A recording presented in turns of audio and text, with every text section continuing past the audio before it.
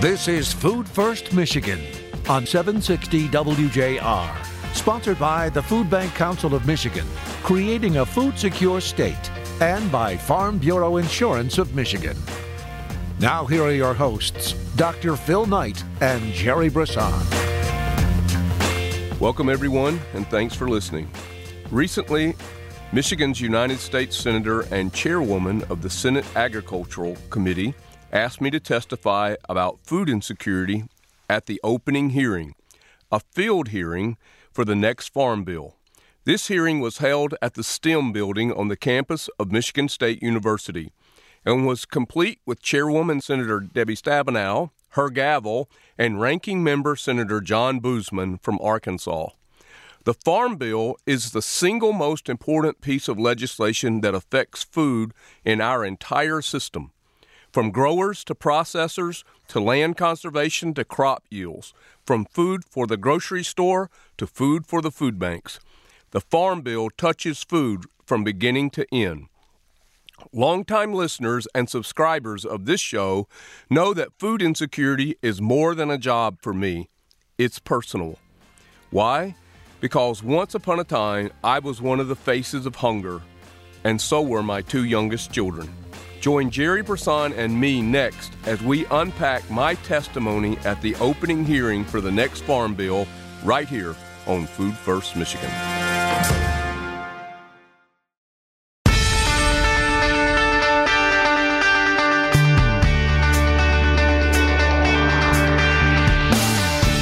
Thanks for joining us. We're back. Jerry Brisson. Nice to be back in the studio with you, and quite the experience to testify at the field hearing for the next Farm Bill. Yeah, and glad you explained a little bit about the Farm Bill. It's something that people don't know a lot about. In fact, I would say if you polled the every person you saw in the street and said, "Tell me 3 things about the Farm Bill," you'd be lucky to get 1 in 100 that could tell you one thing, right? Right, yeah. It's the stuff of government that's really important that nobody really talks about very often. So thanks for doing that. And I know that your testimony at the hearing was powerful. Dr. Phil Knight is the Executive Director of the Food Bank Council of Michigan. Phil chairs Governor Whitmer's Food Security Council and hosts Food First Michigan on WJR Radio. Welcome, Phil. Thank you.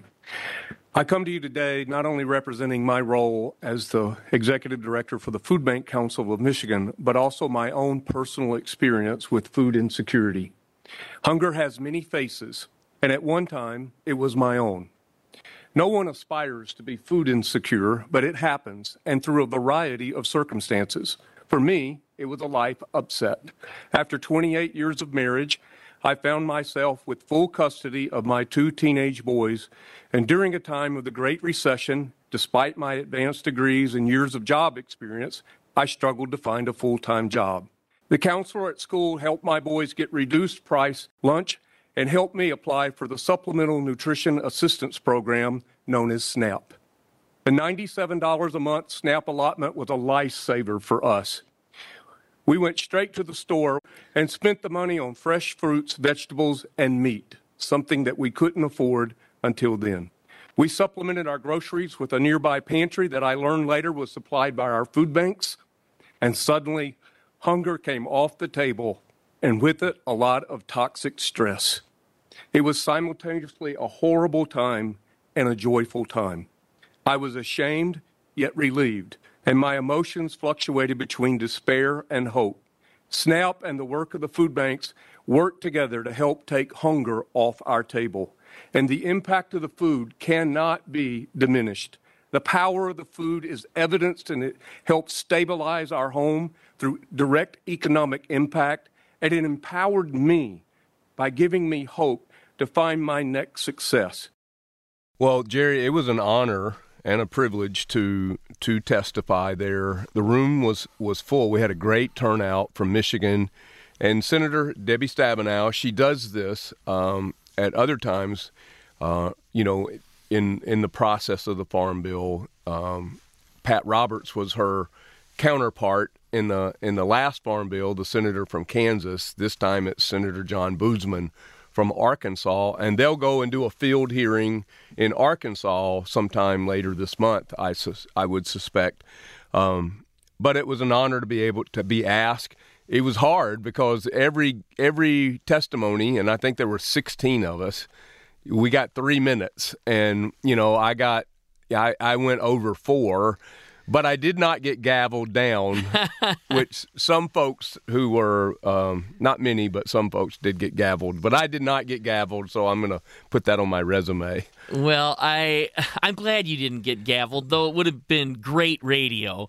But I just want to take a minute to just acknowledge what your testimony was about. And one of the things that motivates us to continue to want to change the conversation and to bring awareness to the issue of food insecurity.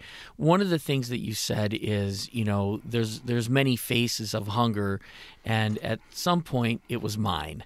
Mm-hmm. And that's not something that people expect to hear, right? When people see somebody successful, someone articulate and well-spoken and with a doctoral degree say, I was the face of hunger because of something happened in my life. It changes the way people think about the people we serve, and it's an important part of telling the story. So thank you for being vulnerable for us all. Thank you for taking a minute to help us understand you and your experience, and for being willing to say there are times when people need help, and we have to fight the shame of that because life is hard.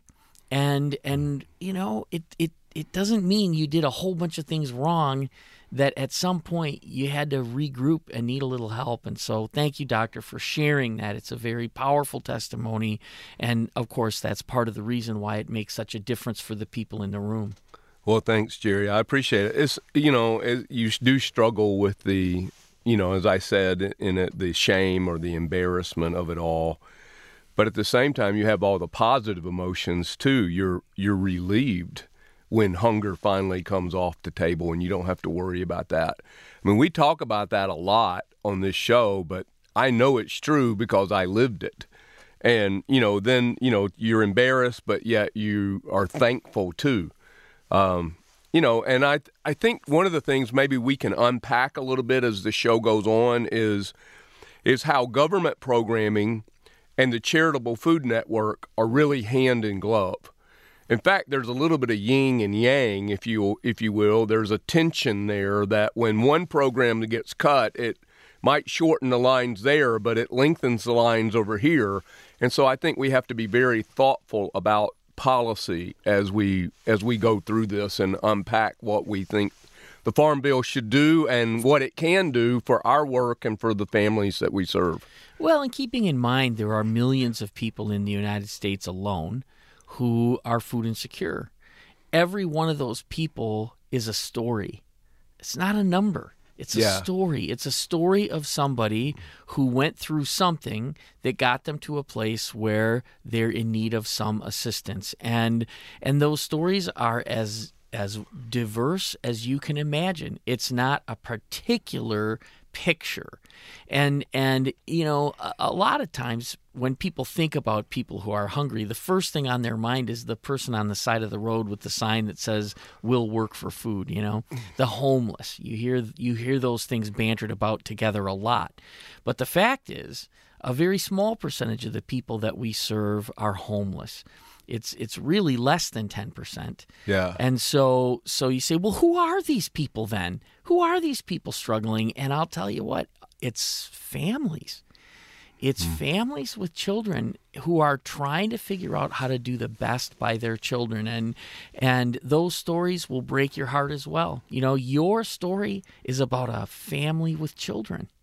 Right. Right. When you got the first payment from food stamps, SNAP, EBT here in Michigan, it was your kids who you were most happy for, right? Right. And it's not that you ever intended to be in a place where that would ever be an issue, but there you are. And like you say, the relief is there. But again, I just want to say that so many of the families that come for help They're there because they want to help their kids, and it is their responsibility, and they know it's their responsibility, and getting food help is a way to accomplish that responsibility, not a way to avoid it. Right. That's a great point. In fact, let's take a quick break here. We'll come back and pick up kind of the policy side of this topic, the Farm Bill, and the hearing that we had here at Michigan State University to kick off all of the hearings that will happen.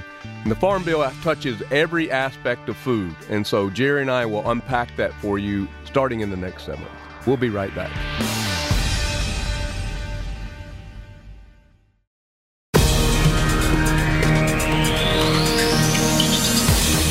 Contact the Food Bank Council of Michigan at fbcmich.org. Now back to more Food First Michigan with Dr. Phil Knight and Jerry Brisson. Okay, welcome back, everyone. Jerry Brisson, Dr. Phil Knight here, and we're unpacking a little bit of the Farm Bill testimony and what the Farm Bill is and means. And Jerry, one of the things I mentioned in my testimony is the power of the food.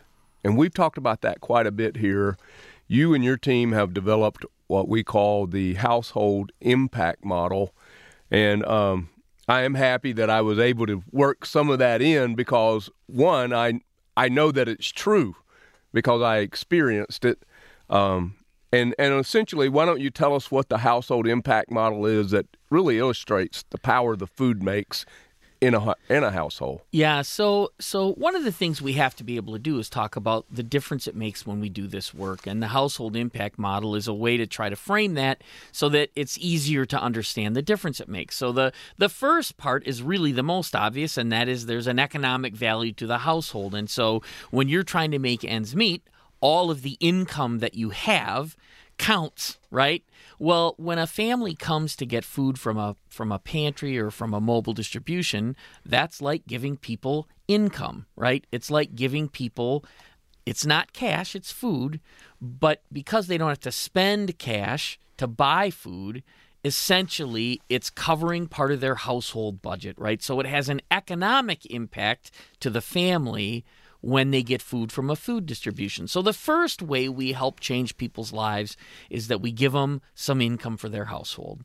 The second thing is that because of that income, it helps them to make the trade-offs every month a little bit easier. It means they might be able to stay in the same house longer because they could afford to pay the rent or the utility bills, right? We're not saying it solves everybody's problems at the fullest level. It just helps. It helps make ends meet. And so many people are close to making ends meet that by getting this economic benefit, it helps to stabilize those households, right? It reduces the stress and tension in the household and increases the likelihood that they can stabilize their life a little bit, right? So that's the second impact. The third one is we know a lot of people suffer from diet-related diseases, chronic diseases like diabetes or high blood pressure or other type health problems that come when your diet isn't right. Our food is healthy. By and large, it's very nutritious food. And when people have access to that nutritious food, they have better health outcomes for themselves and for their family. Now, again, those health outcomes drive economic value. They also, managing a chronic disease of any kind takes time, right? And it takes money. Our food distributions help people manage that. So we help people improve their health. That's the third impact. That speaks to the quality of the food. Exactly, it does, right? And it's got to be high-quality food. So those things combined, economic benefits, stabilizing the household, helping people manage health concerns, it empowers people to move on to their next success in life. And that's the fourth big impact that we have. How does it make a difference? Because if people have a little more income, they're a little more stable, they can manage their health better, and they're empowered to move on to their next success in life. Not too hard to understand once you break it down, but it's important that we break it down so that we can say we know we have this impact when people use our services. Well, Jerry, I think it's an encouraging note with the news that was released just recently about the President of the United States, and he is convening essentially a conference at the White House on hunger, nutrition, and health. Everything you just described in the household model is included in the as part of the elements of this first conference in, I think, 50 years since President Kennedy. Right. Some 50 years, and it'll be the first White House conference on health, hunger, and nutrition. They're going to be hosting a bunch of listening sessions leading up to that conference. And, I think we ought to send them the link to our show. Right, right. Say, here's some listening sessions for you. Anyway, we're so excited about seeing that happen because, for us, and what we say a lot is that this is a solvable problem. But you have to still do the work to solve it, right? And drawing attention to it and being very clear about, well, what is the problem? And then how do we apply the right resources in the right ways to solve the problem? There are some root causes that have to be looked at. What creates poverty to begin with? That's important to look at. But while we're looking at that, we also have to look at the lives people are leading today and support people on their walk, whatever that walk looks like, so that they can be as successful and thriving as they can possibly be. We see this in kids particularly. We've got to walk with families with children and make sure that children can thrive, because the cost of not thriving children is enormous, and it's also unconscionable, right? Well, we've said it on the show, and I mentioned it in a question that Senator Stabenow gave to me at the hearing, is, okay, let's be candid, because we're always honest, right? When we're candid, we choose to say what's honest. Right. So in Michigan, we have a third grade reading law that says that a third grader should read at third grade level by third grade. That's something everybody wants. But we also know that if a child is not well fed, they'll never be well read, right? So we can't ignore the circumstances. If we're going to have the law, the expectation that third graders are going to read by third grade, then we need to invest to make sure that they're food secure prior to that. And I really do believe that the best way to invest in families is to work with parents. Work with parents to figure out what it is their kids and their family would most benefit from, and you'll find out that the vast majority of parents want to work with whoever is at the table to come up with solutions that work. And I think we could make some significant improvements to the way we work with parents to provide food for kids. Now, that's a 20-minute rant if I get going on it. So we'll leave it there for now, because we're here to talk about the Farm Bill and its significance. And I do want to tease one more thing about the Farm Bill. The Farm Bill started because there was a recognition that for us to be a secure and stable country, we needed to make sure that our farmers were supported, that we had a farm infrastructure that would support feeding the entire community.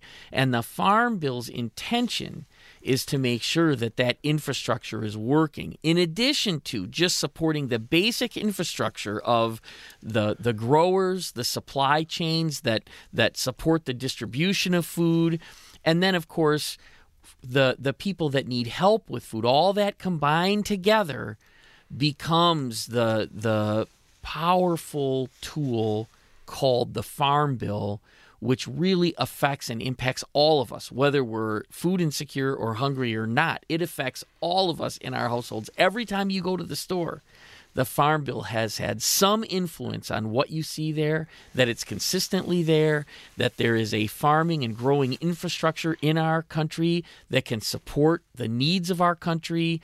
And it's probably, I don't know if it's the most important, but you might say I have a vested interest in saying it's certainly one of the most important pieces of legislation that ever gets looked at. And it's one of the largest. Yeah. By far. I think we'd probably have to get to defense spending or maybe homeland security to find budgets that have as far-reaching impact on citizens as what the Farm Bill does. He's Jerry Brisson. I'm Dr. Phil Knight. We're back in just a moment to continue to unpack the Farm Bill. Food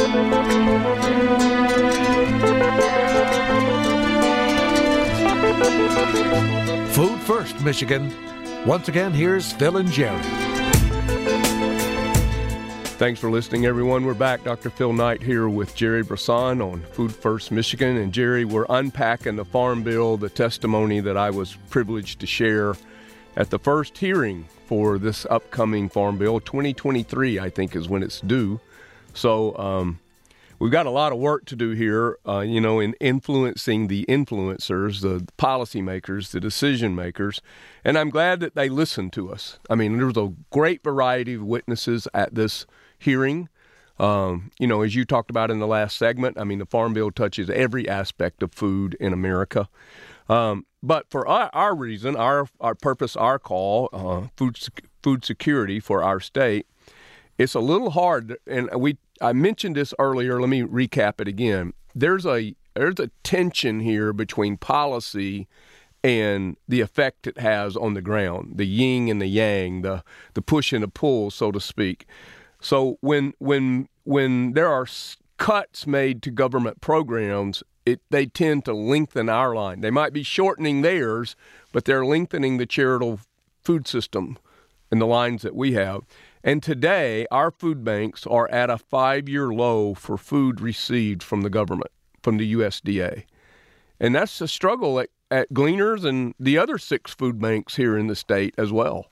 Yeah, so we did talk about this recently, and I'll just simply say this again, another topic that's ripe for a rant, but, when the pandemic struck, one of the truths of that time was people were willing to put their differences aside and really look at what are the problems that have to be solved, and let's knuckle down and get those problems solved so that we can make sure that we serve the community well during this crisis. And it was very impressive, and there's a lot of examples of how government and local organizations work together to reach families. I think the grocery distribution to families with kids in school was one of the ones that I was most proud of that I could be involved with at the time, but there were lots of other examples.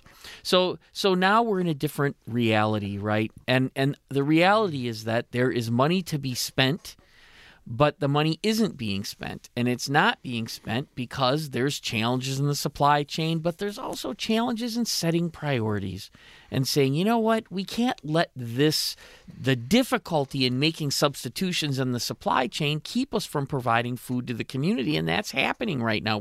We don't have the same political will to solve the problems on the ground. Well, why is that? What's causing that to happen? And those are really important conversations to keep having. I've talked with food banks all over the country, not just in Michigan, about what they're experiencing. And we're all experiencing the same thing, that we're not getting the food that was actually allocated by Congress. Right. So we got to fix that, right? That's something we can't ignore. And that's now, is the Farm Bill related to this? Only in this way. You can't just put money in a allocation and say, okay, our job is done. You have to know what happens once that money starts to flow through the system and how it's affecting families on the ground. And the reason I'm happy we talked about the impact model is because every single program has to have an impact model and a scorecard and a way of knowing that the intention of the program is being met in the best possible way. You've got to look at sustainability, scalability, cost benefit, equitable distribution, whether it's food or whatever program you're doing. And we have got to get better at holding ourselves accountable to those standards. So that's part of what's going to make this a solvable problem. And we got to be at the table talking about this stuff. Well, I think just the point about accountability, Jerry, and we should probably take a moment to thank Senator Debbie Stabenow, our senator from Michigan here, because in the last Farm Bill, she worked to incorporate into that bill the language that directed USDA to reevaluate what we call the Thrifty Food Plan. And that is really the barometer that determines on whether someone is eligible for these benefits or not. The same kind of accountability could be written into this farm bill to direct the USDA to update, change, develop, do whatever they need to do, their business model, so that there is not this gap in supply.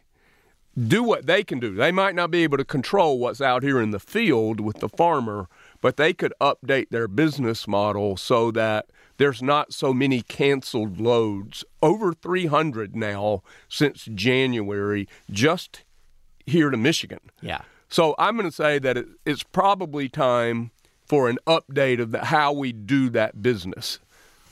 Well, it's really important. I mean, this is our government, right? It's not them, it's us. And so our participation in it is, to a large extent, how we keep things working, right? It's the process, and so here we are. This is what we do, So, Jerry, one of the things that happens in the Farm Bill and other pieces of legislation that work right alongside the child reauthorization, nutritional reauthorization, we're still hopeful that comes up. Now, I know this might be a little too wonky for everybody that's on the street, but these things are really important, and they all kind of flow through the senator's office here. And so they're hopeful that they can do that. And one of the things that happens in these pieces of legislation are what we call waivers. And these waivers allow flexibility on how these programs can be used. And so I think one of the things that you said a moment ago is very true. Not only do we need to be at the table in Washington, D.C., talking about these issues, but we need to be at the table in the state of Michigan talking about how these waivers are applied. And the problem is sometimes there's really not a table to be at. Well, that's true. And, so without diving into the wonk part and kind of getting into the impact part, so all of us have an obligation to look at how funds are actually used to solve the problems in local communities, right? We all have an obligation to look at that. But fairly sizable systems are in place to support what's happening now. Sometimes those systems, which were put in place in many cases the 50s and the 60s, just don't work the same way or work as they were intended to work when they were developed. And so we have to be willing to take a look at what's really working and what's not. And I'll say this, we know that working with families to give families groceries so that they can make food for their kids to take to school is more effective, has greater reach, and is less expensive than accomplishing prepared meals at every school all the time. We know it. But changing that system is very difficult because schools depend on those dollars and they use the administrative dollars from those programs to support what's right and best for kids, right? So you've got a situation where you have to bring everybody to the table, which isn't happening right now, but needs to happen, to really reflect on how to best support kids and families, not how to best support food banks or how to best support school districts. You've got to talk about what is the impact on kids and families. You got to put them first, and then you got to build the systems that are going to be most supportive of what kids and families in our community need. When you do that, you find creative solutions where everybody wins, but most importantly, kids and families are able to thrive. Well, I think we work at cross purposes sometimes when we have allegiance to institutions, whether that's me and you with the food banks or whether that's other state organizations that, in this particular case that we're talking about, it would be the Michigan Department of Education and school lunches and meals and all that. So we're misaligned. We have different priorities, right? But one of the things you've said on this show for years is you don't really care who solves hunger as long as it gets solved. That's exactly right. That's exactly right. And all of us are accountable, right? Food banks, too. We don't build systems to help food banks. We build systems to help community members, right? And so whoever can solve the problem best in the most sustainable, cost-effective way, in a way that families want to be helped, all of those things line up to solutions that work the best for the long term. And we've had so many guests on our show talk about different elements of that. And our good friend Rob Fowler has said many times that good policy doesn't happen in a hurry, right? You got to take the time to have the conversations, lay out what the options are, really consider what the consequences are, and then build your solutions over the right amount of time with the right people at the table. Well, let's take a quick break, Jerry, and we'll come back and wrap up this edition of Food First Michigan, where we're unpacking the Farm Bill 2023.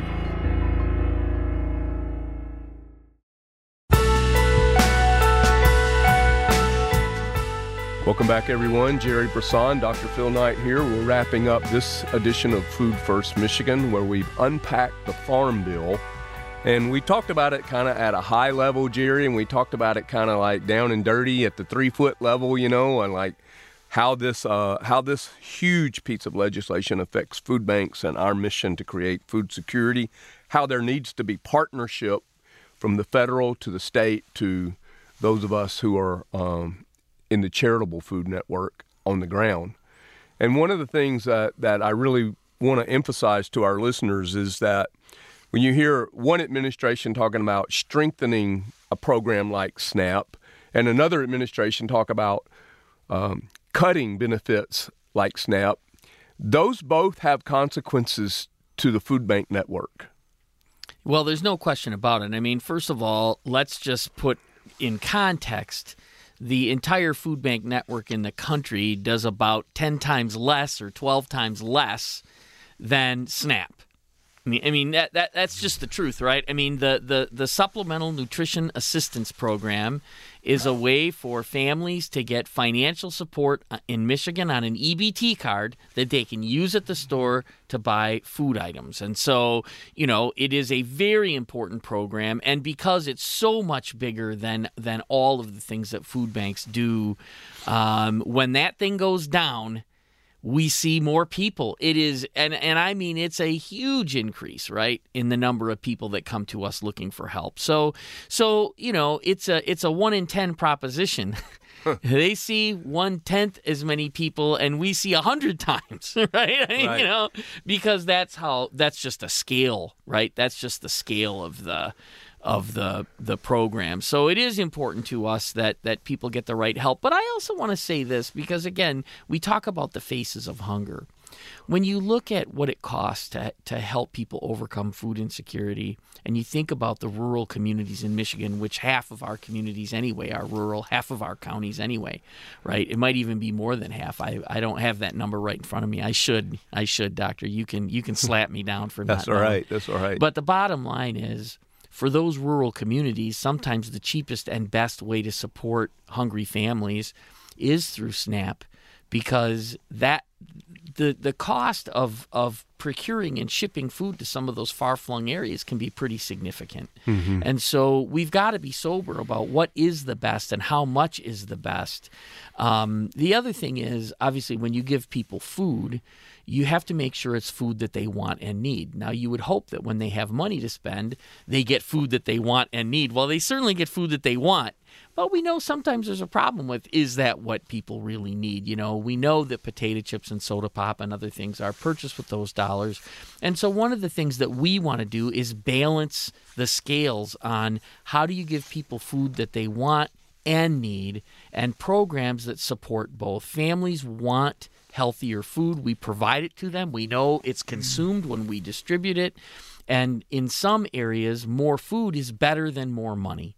So we've got to look at both SNAP and the food banks together, not only because it's consequential when there's changes to SNAP, because it is the combination of those two efforts that's going to provide the best cost, the best benefit, and serve families the best in the long run. So, Jerry, there were follow-ups at the hearing. You know, we got to give our 3-minute testimony that for me turned into over 4. But anyway, they had follow-up questions for us, and Senator Debbie Stabenow asked me about in my own experience, what I thought was some of the biggest misconceptions about the SNAP program and our nutritional assistance programs. Here's my answer. Dr. Knight. In regard to misconceptions, one would be me. I think when we think about SNAP and who's utilizing benefits, you don't normally think of a middle-aged adult white man. And it's not an easy story to tell for anyone. Every face of hunger is different. and it has a different story behind it as to why. And it's about people who need help for a little while, and it's about people who need help maybe for a little while longer. And I think that says more about us as a country and a culture and how we come alongside of them than it ever says about them personally. Jerry, we talked about SNAP quite a bit here on this show, but there are other federal programs that are contained in the food bank, in the Farm Bill, I should say, that affect the community. There is a senior box program, CSFP. There is a summer food feeding program that's, in another piece of legislation. But all of these work together. And what we have to make sure here in Michigan, as every other state does, is there alignment? Is there alignment, and are these programs being used to their greatest level of effectiveness to address the need in the community? And, I would say right now we don't know that. We probably should learn that. Are we working together? Are we at the table to be able to address and make sure there's alignment of programs so we're using these assets to their greatest level of effectiveness? And that's where we have to be. If it's going to be a solvable problem, it has to be cost effective. It has to have the impact at the household that we talked about earlier. And it has to, take into account all the various points of view. But most importantly, is it changing people's lives at the household level? Are people stabilized? Are they able to stay in their home and pay their bills and the other things that all of these programs are intended to do?